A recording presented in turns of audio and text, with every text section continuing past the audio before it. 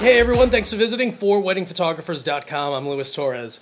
Okay, there are tons of photographers who shoot me emails and they're just like, listen dude, do me a favor, take a look at this photo, let me know what the heck I need to do in order to have this photo look like like the photo was taken by you or by another photographer, because some photographers just don't get that your photos straight out of the camera are never and will never look as sharp or as amazing as, you know, someone else's photos will be that's on their blog. And the difference is, seriously, it's one, the fact that photographers like myself, I'll go ahead and sharpen the photos, and I actually use Kevin Kubota's actions, so I actually sharpen them in Photoshop. So, you know, if your photos aren't as sharp as someone else's, then that's what you definitely need to focus on. And believe it or not, I actually got that from Jasmine Star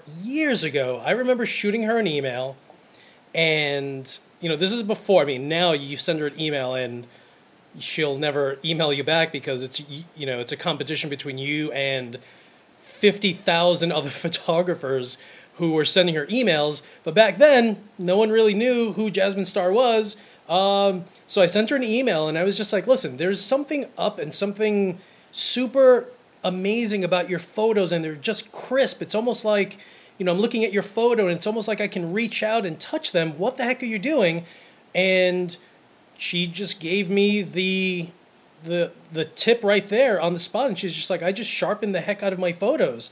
And from that day forward, I learned how to sharpen my photos, and to the point that I now cheat and I just use an action. So all I do is I look at the photo, I press a button, and it just sharpens it for me. So I don't have to do anything other than click on the magic sharp in Kevin Kubota's actions, and done. It just does it all for you. So that's one, okay? So, you know, the difference between an amateur photographer and a pro photographer is that the pro already knows these little tiny tricks, which is literally, you know, starting off right off the bat is sharpening your photos so they're really, really crisp. So don't worry if you're taking photos and you're trying to figure out why the heck they don't look as sharp as you'd like them to. It's really something that you have to do in post-production. So just keep that in mind, that you want to focus on sharpening your photos in Photoshop after the fact. Another thing, and you guys drive me crazy sometimes, like, hey Lou, take a look at these photos, let me know what you think. You know what I think? I think all your photos are yellow. You know why they're yellow? Because you're not getting white balance, okay? Your camera is dumb. It's as dumb as nails, okay? It's not like your eye, where if you go outside, your eye understands white balance. Your body just naturally shifts your white balance from ambient outdoor lighting to fluorescent indoor lighting, and cloud, like if you go outside and it's cloudy, you can tell what's white just based on the fact that your brain just changes it for you.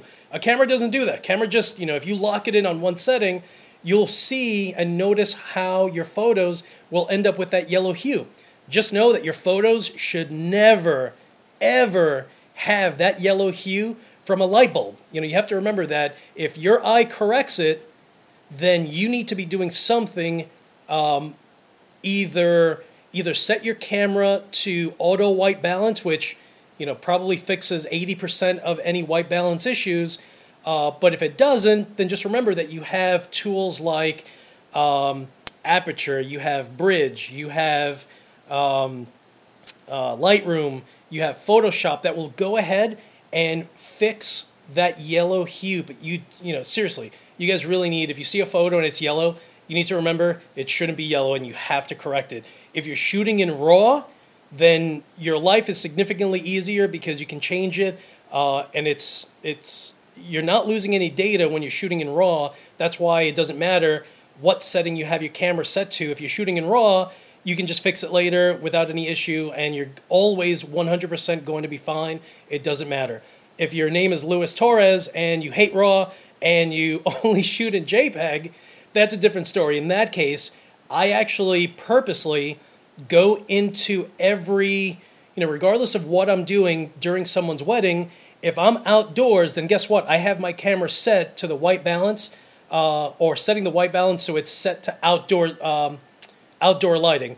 Now, if I go indoors, then I actually take a few test shots just to see if it's set to more of a light bulb setting or if it's more fluorescent and I have to change that. But you can also change the degree of white balance manually also. So those are the two big major things.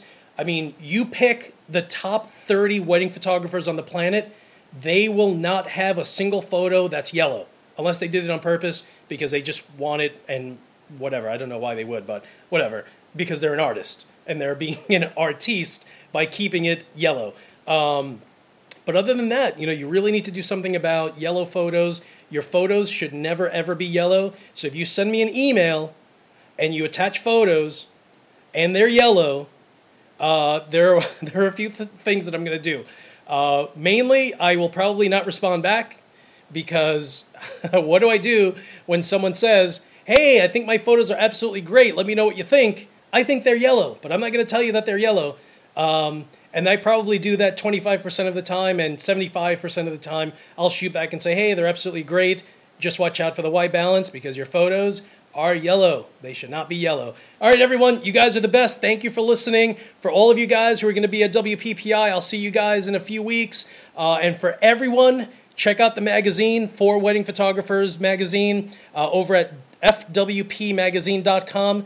And as usual, I'll talk to you guys soon. Flash.